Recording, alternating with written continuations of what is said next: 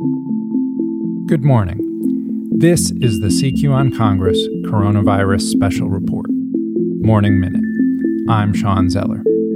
It's Thursday, March 26th. Here's the news we're tracking today.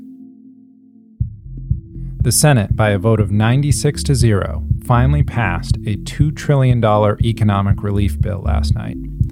It aims to help Americans thrown out of work when businesses shuttered to combat the virus's spread. It contains an unprecedented expansion of unemployment benefits.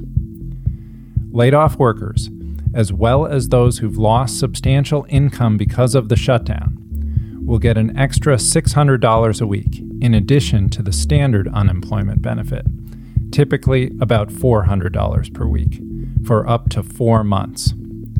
GOP senators wanted an amendment to reduce that benefit, saying it would, in some cases, mean laid-off workers would get more money than they had while they were working. It was rejected by a vote of 48-48. The bill also props up American industry, with hundreds of billions of dollars in loans for companies, large and small, and provides help, some say not nearly enough, to states.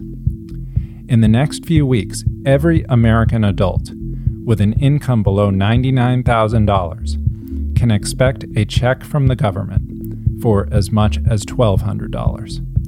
They'll get as much as $500 for each of their children. The bill's cost is more than the government's typical annual budget. The House will vote on it tomorrow. This is Sean Zeller with your Morning Minute from CQ on Congress Coronavirus Special Report. We'll be back tonight with another update.